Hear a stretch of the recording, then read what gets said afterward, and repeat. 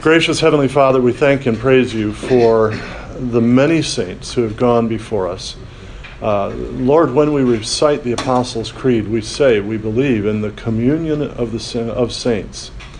And help us to remember that we are not alone. We are not alone as individuals. We are part of not only this church, Palm Vista, but an extended denomination, the Southern Baptists, which is part of an extended tradition, the Protestant tradition, which is part of the whole universal body of Christ, all those who trust in the Lord Jesus Christ for their salvation.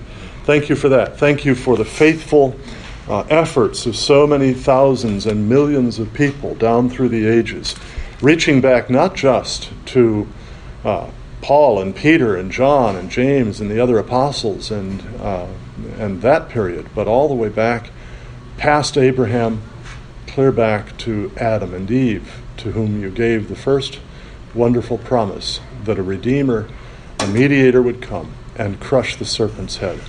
Father, I pray that you would ignite in us this morning a passion for the clear presentation of the gospel, the good news that by faith and only by faith in Jesus Christ, any of us can be forgiven of our sins, counted as righteous in your sight only for the righteousness of Christ, received by faith alone,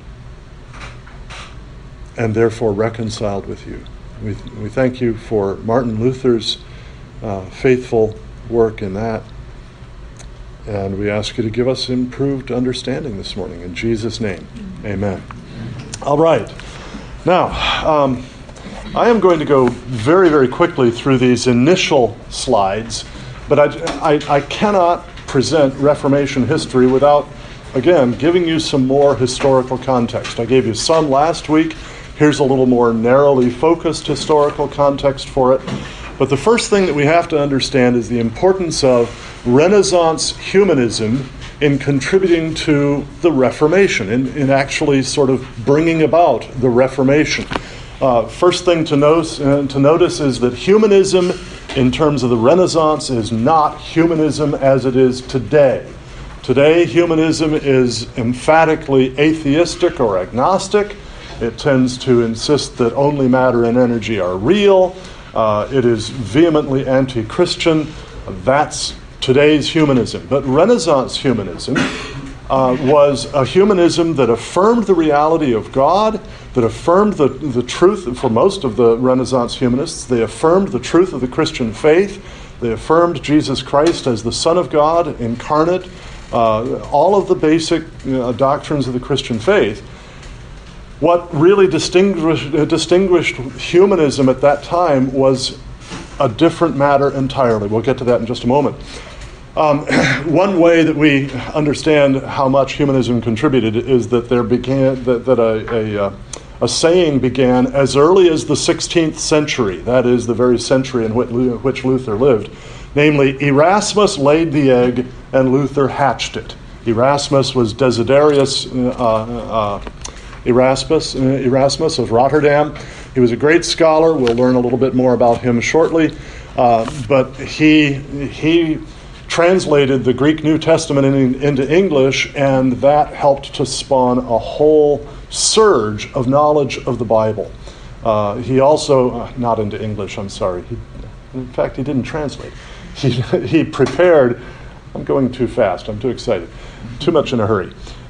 He prepared a critical edition, meaning very carefully built up edition of the Greek New Testament by examining the best manuscripts he could find, and that then made that Greek New Testament available, and it was printed on the press of Johannes Gutenberg.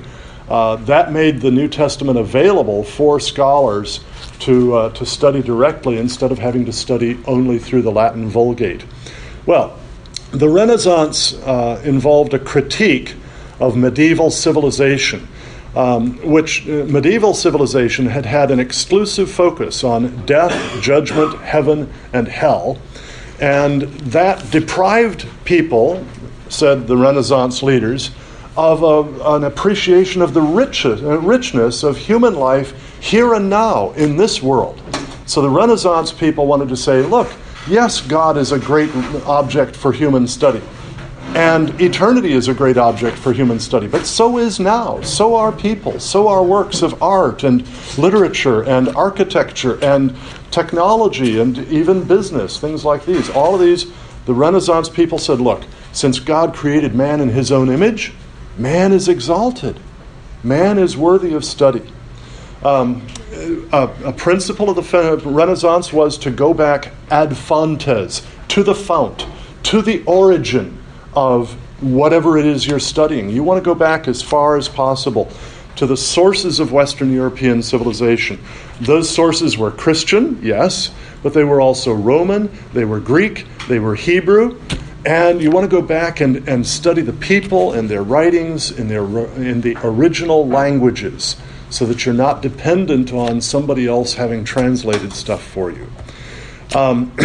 One example in the early Renaissance was Petrarch, 1304 to 74. He was a poet and a priest.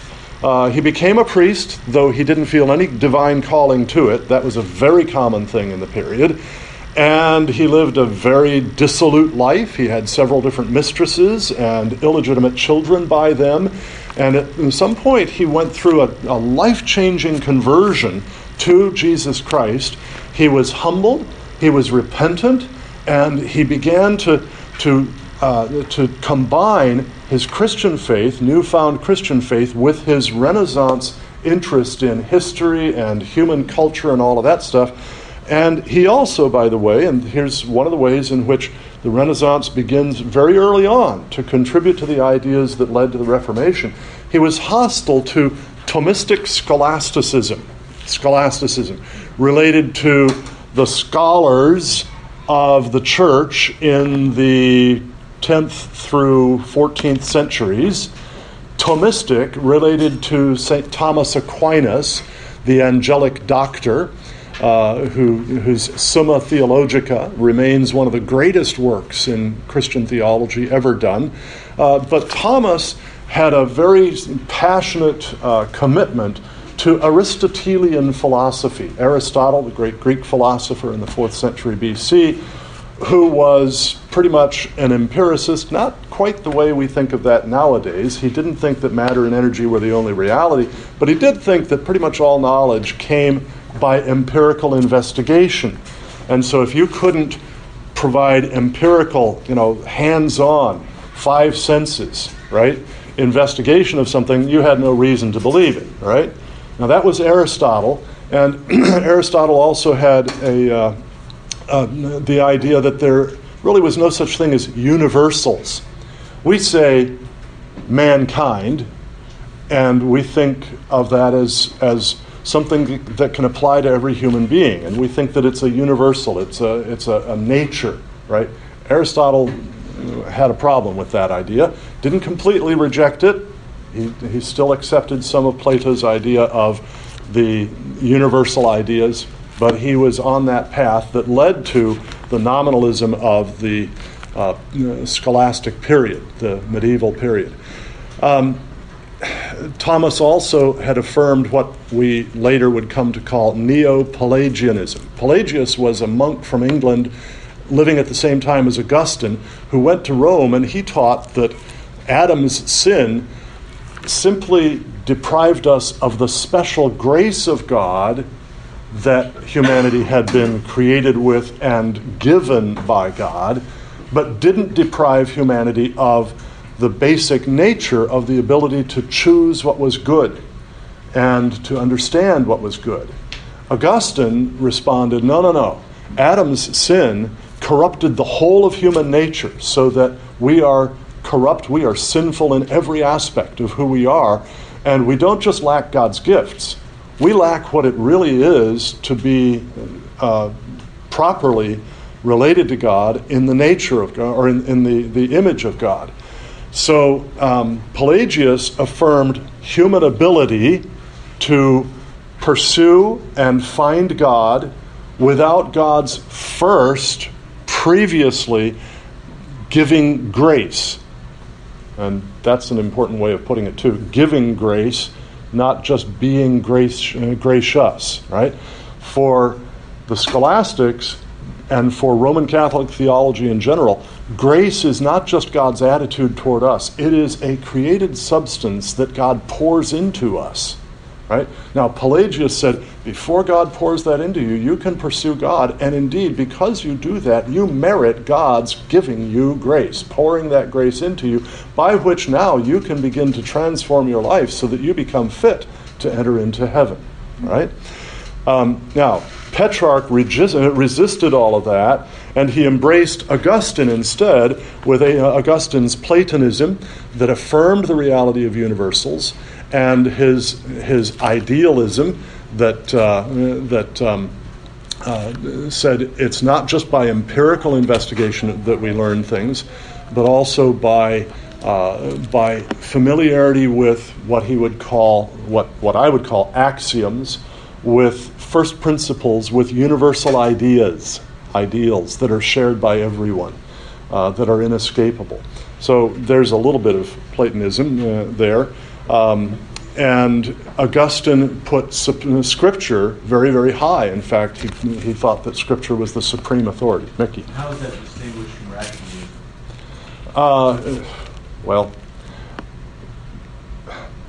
partly that depends on how you're defining rationalism, because different people define it different ways.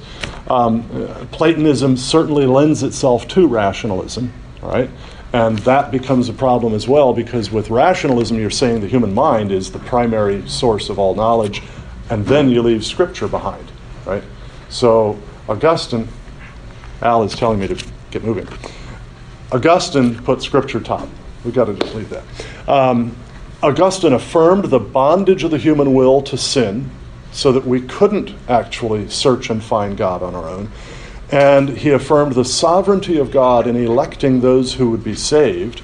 And he affirmed that salvation is by grace, not by merits, not earning it. So here are some ingredients of Renaissance humanism. One is a contempt for the medieval period as Dark Ages, which was Petrarch's term. And by the way, I think that he was quite wrong to call that period Dark Ages. There were magnificent, brilliant discoveries of all sorts made during that period. But another was belief in a golden age of civilization, classical Greece and Rome, and a golden age of the church, the age of the apostles and of the early church fathers. And by the way, I think he's partly right, partly wrong on both of those. If you read Paul's epistles, you know that the early church, the church of the apostolic period, was not a golden age. It was full of sin. All the churches had sin. All the churches had error. Read the letters to the 7 churches in Revelation. They also had a fervor for Plato and a preference for Augustine over scholasticism and its preference for Aristotle.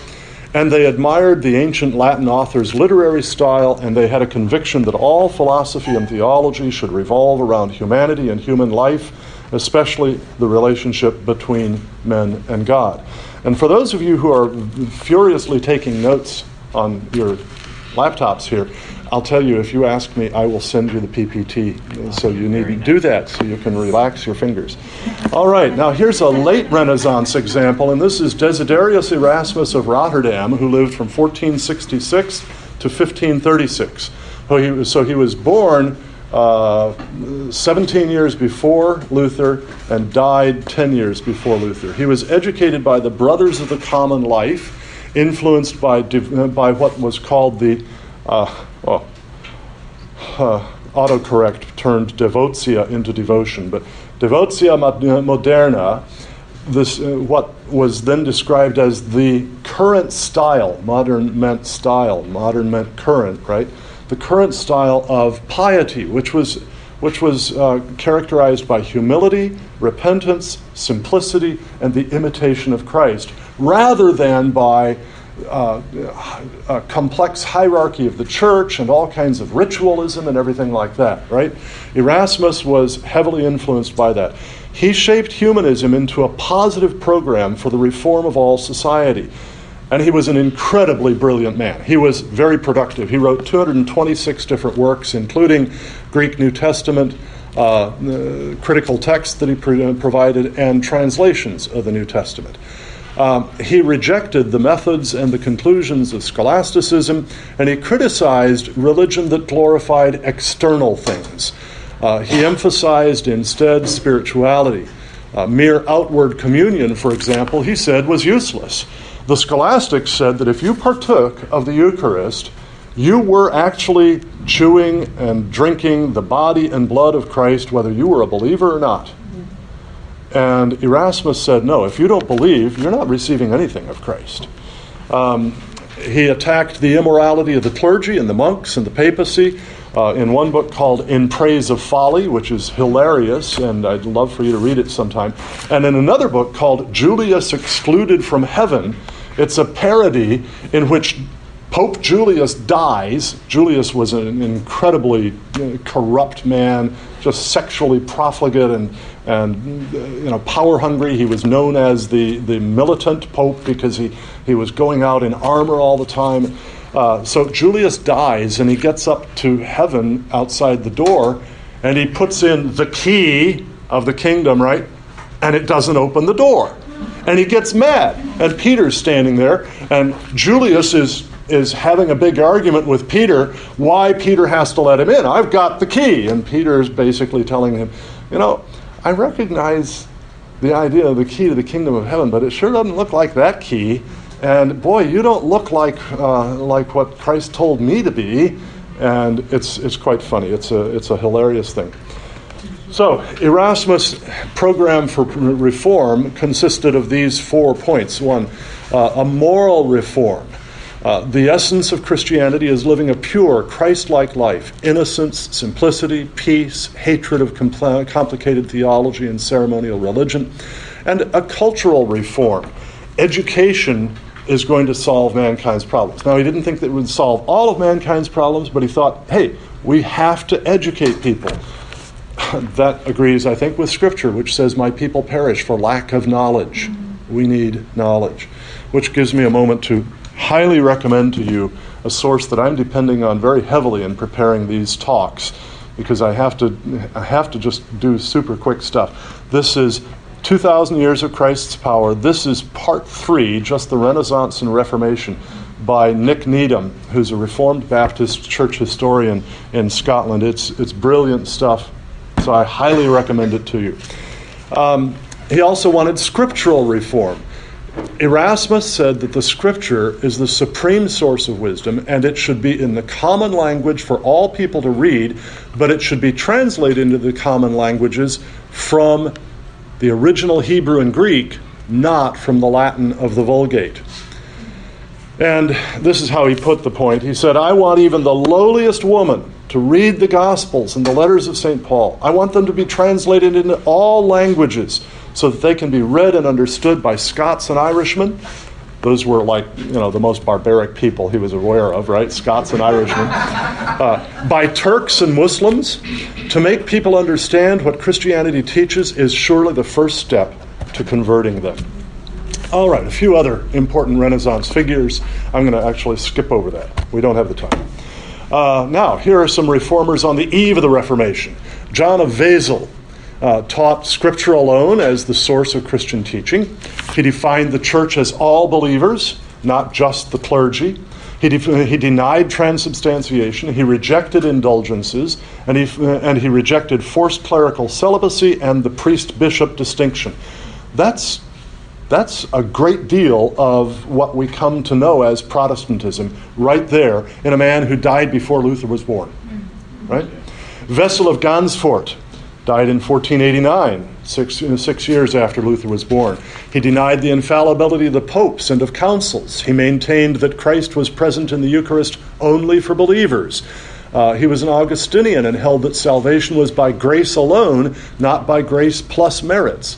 And he denied indulgences in the treasure of merit. Again, much of Reformation thought is right there. Girolamo Savonarola died in 1498, just 5 years after Luther was born. He lived in a particular Italian city. At the moment, I'm not pulling it in my mind. He brought about a revival in that city that just transformed the place. And he did that by powerful preaching against sin, and people repented all over the city, and he warned of God's judgment to come, and they were fearful of that, and he pointed them to Christ as their Savior. He also quarreled with Pope Alexander VI over a totally different sort of an issue. That quarrel led to Alexander bringing about his martyrdom. He was burnt at the stake. But he was an Augustinian, taught salvation by grace, and obviously he defied the papacy. So we come now to Martin Luther. Born in 1483 to a copper miner, he was steered, that should be S-T-E-A-R-E-D. No, E-E is right. Okay. He was steered toward the law. His father wanted him to become a lawyer, right? And so he went off to the University of Erfurt in 1501 to study law. But at age 22, soon after the death of a friend, which shook him deeply because he was so concerned about the friend's salvation, and his own near death when a lightning bolt struck right beside him. If you've ever seen the film Martin Luther that came out about a decade and a half ago, it's a wonderful portrayal of that. He was deeply moved by these two things. He renounced the world and joined the Augustinian order of friars, joining a monastery nearby him, and was driven to that by his passion for religion and salvation. When that lightning bolt struck and knocked him off his horse, he shook and pledged to Saint Anne that if she would preserve his life, he would become a monk, and he kept his word. So then he began studying theology and studied the Via Moderna, the modern way of the later schoolmen, which emphasized free will, personal effort, and merit in securing salvation. And if you have any understanding of the kind of man Luther was, who just had a deep sense of his own sin and unworthiness, you know how impossible it was for him ever to get any sense of assurance, any sense of comfort from that kind of a gospel, right? So he struggled with that for years. He was ordained a priest, though, in 1507, and became a lecturer in theology at Wittenberg in 1508. And his confessor, Johannes von Staupitz, was a fervent Augustinian confessor. That's the person to whom you went and confessed your sins, and then he would tell you what to do because of that. And he would go to Staupitz and confess and confess and confess. He'd spend hours digging up all these little sins that he had done through the day. And Staupitz said, why don't you confess something really serious? I mean, this is ridiculous, Martin. And at one point he says to him, because Martin was always afraid that God was angry with him, he said he hated God because he thought that God was always angry at him.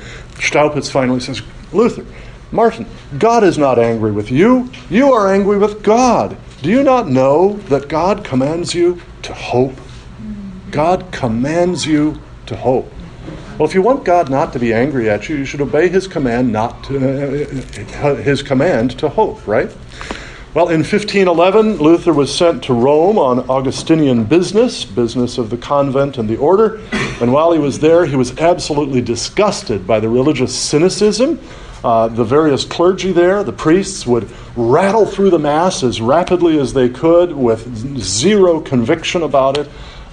They were obsessed with money, and pretty much all of them had various mistresses, and prostitutes were all over Rome. It was just a cesspool of corruption, and he was deeply shaken there because he had had this great faith in the church and in the Pope, the papacy, and all that surrounded it, and this shattered his understanding. Well, he received his doctorate in theology in 1512, and during that year and shortly thereafter, he lectured on the Psalms and on Romans and on Galatians and on Hebrews. And it was through all of that he came to have his whole understanding of how man comes to God transformed. One very important thing was that Luther, because of the influence of some of the Renaissance scholars whom he had read, including Erasmus, Luther insisted on using what's called the grammatical historical method of interpreting the Bible. What time are we? We're doing okay. He insisted on grammatical and historical interpretation of the Bible, which means you read it for its plain sense. You don't think that under every term there's some hidden mystical meaning. You don't think that for every tree mentioned in the Bible there's some hidden mystical meaning. You're not allegorizing all the time. You're reading it for its plain sense, understood through its grammar, through the definitions of the terms, and through the historical circumstance in which it was written. Your idea, your aim is to understand what the authors of every different passage in the Bible meant. The authors, human and divine. Both God and man authored every part of Scripture.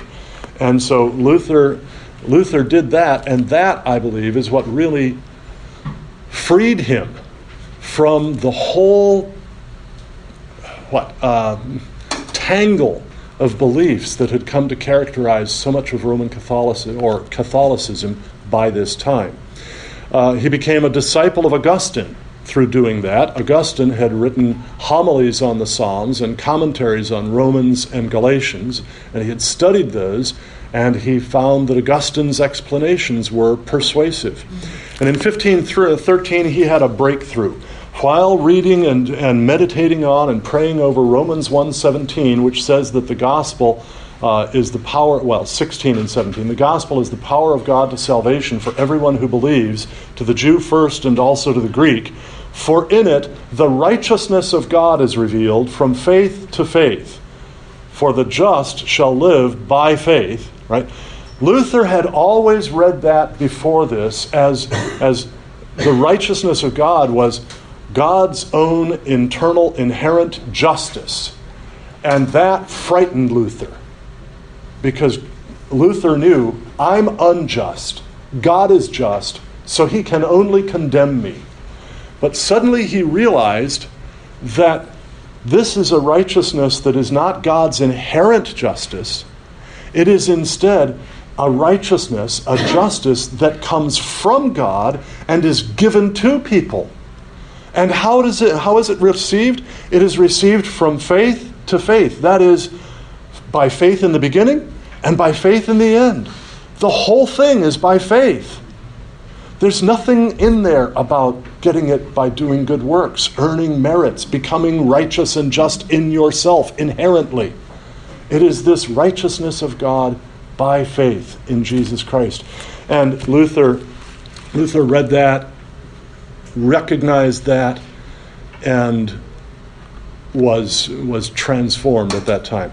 But he still thought that this righteousness of God that came to us was an inner transformation, not simply a declaration by God that we were righteous.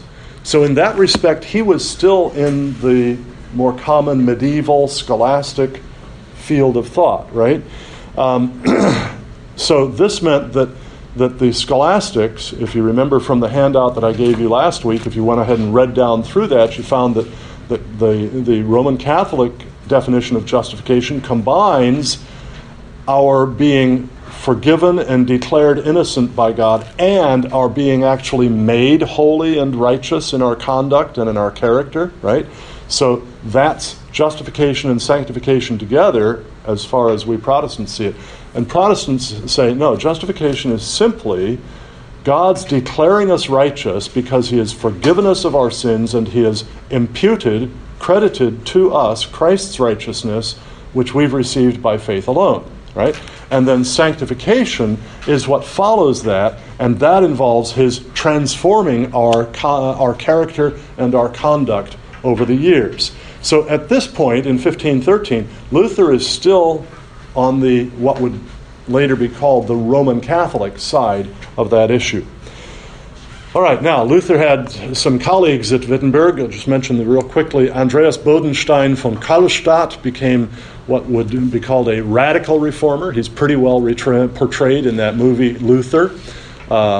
Pretty fiery guy. Nicholas von Amsdorf was a scholastic whom Luther drew to Augustinianism.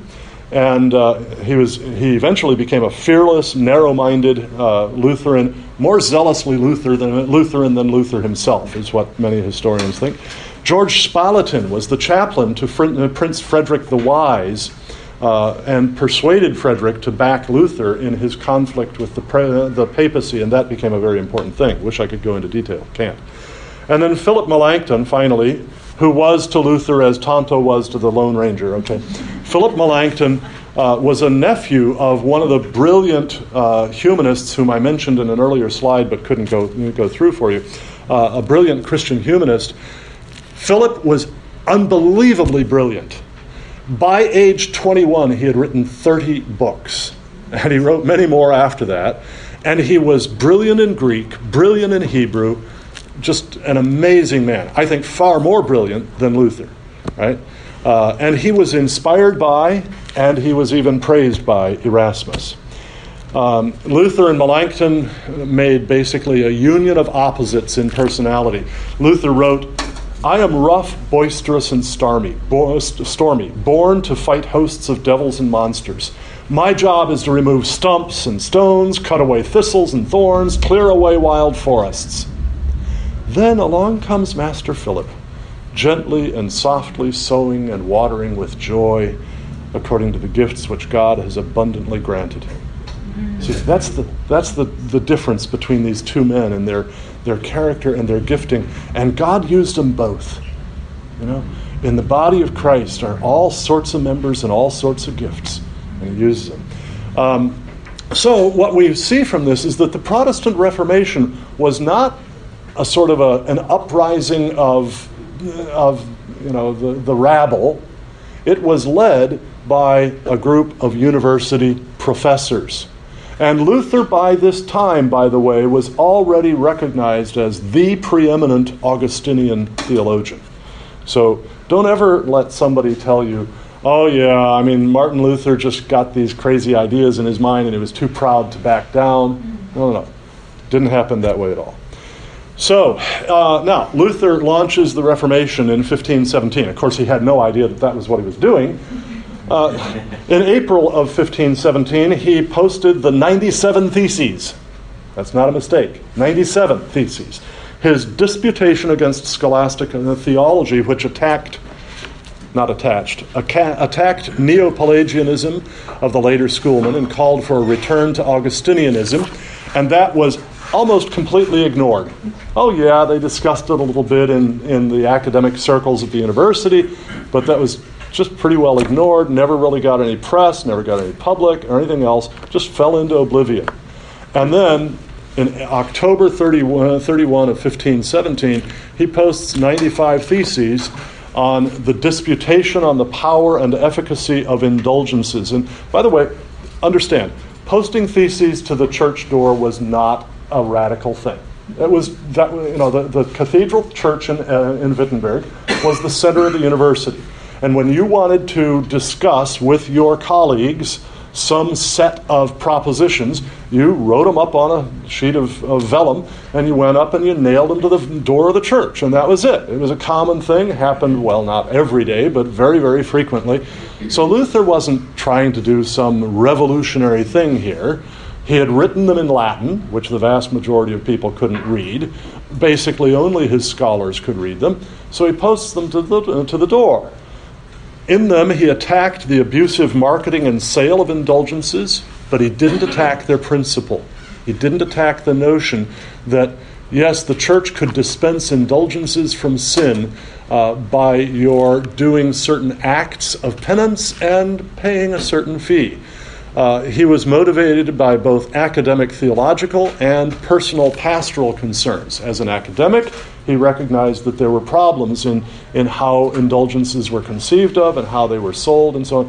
But as a pastor, he was watching his parishioners go outside the confines of Wittenberg from which,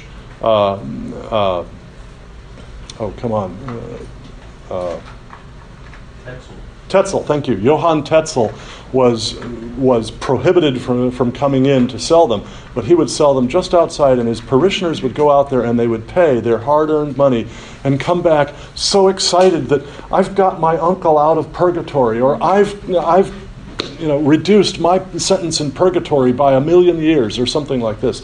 And Luther knew that was nonsense. And so he was very pastorally driven. But he had no intention of launching a movement, let alone of splitting the church.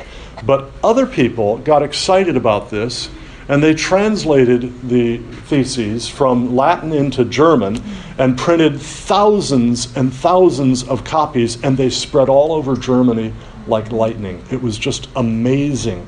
And everybody was reading them. And there's a shot of what the theses looked like. This is a partial list of the theses. And that's in Latin, of course. Here are some selections, and I'm going to just give you a few selections from the selections. But you can read over this later because that's the handout. Christians should be taught that a person who gives to the poor or lends to the needy does a better work than if he buys a pardon. That was one idea. It's madness to think that papal pardons have such power that they could absolve a man even if he had done the impossible and raped the Mother of God, which is what Tetzel was telling people.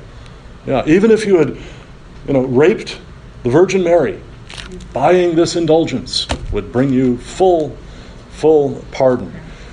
This immoral preaching of papal pardons makes it hard even for learned men to redeem the respect owed to the Pope from the slanders, or at least the shrewd questions of the laity.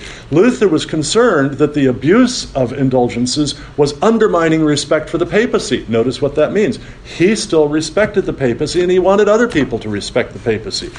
But then this last point here, not the very last of the theses, but it's number 82, he says, why doesn't the Pope set all the souls free from purgatory simply out of holy love and the supreme need of those souls? This would be the most righteous of reasons, seeing that he can redeem countless souls for the sake of filthy money with which to build a chapel, which is the most trivial of reasons. Why, if you've got this power to give the treasury, from the treasury of merits, the merits of the other saints who did works of supererogation more than God requires, right, which is utterly impossible. But why, if you've got the power to dispense these merits to people, why not just dispense them freely? That would be a loving thing to do, wouldn't it? Notice what that implies. Though Luther respected the Pope, though he wanted the Pope's respect to be preserved, he had, I think, almost unintentionally at that point, done a dig that was going to open up a chasm between himself and the Pope. The theses were embraced by the humanists like Erasmus, who despised indulgences as a corruption of the spiritual religion of the New Testament, and by German nationalists who saw indulgences as one of the papacy's instruments for draining away German cash to Rome. And they were embraced by thousands of ordinary German citizens longing for a purification of the church. They were opposed by the Dominicans, the disciples of Thomas Aquinas, the Neo-Pelagians. They were opposed by Archbishop Albert of Mainz, who was benefiting from the sale of indulgences. And they were opposed by Pope Leo X, who was also benefiting from the sale of the indulgence in order to pay for the construction of St. Peter's Basilica in Rome.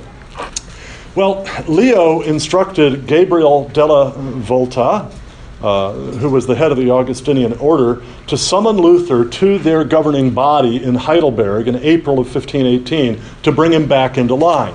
And this led to what we call the Heidelberg Disputation. Luther presented this disputation, 40 theses defending Augustine's doctrines of original sin and grace and attacking the scholastic subjection of Christian theology to Aristotelian philosophy there at Heidelberg. Two especially important points. One, human sin disables everyone from achieving salvation through philosophy or ethics. And two, salvation is found only in Christ crucified.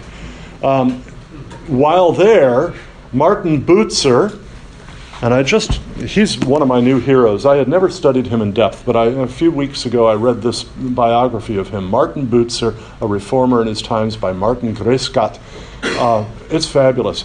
He was a wonderful man. He was there at the disputation at Heidelberg, and he was converted to Luther's thinking. So also was a man named Johannes Brenz. They both embraced Luther's ideas and became Reformation leaders in Strasbourg for Butzer and Swabia for Brenz. Butzer wound up traveling all over Europe, going to city after city, basically as a delegate of Reformation thought, presenting and defending Luther's ideas. And when eventually the papacy made it impossible for him to stay in Europe safely, he went to England, and he spurred Reformation there in England as well. Luther still, though, had no intention of breaking away from the papacy, but he was working on the implications of his ideas in a direction that would produce Protestantism. Well, in August of 1518, the Pope summoned Luther to Rome. Frederick the Wise, fearing for Luther's safety, because he was the one in whose university Luther taught, right, arranged instead for Luther to meet in Augsburg in October with the papal legate Tomas de Vio, or Cardinal Cajetan.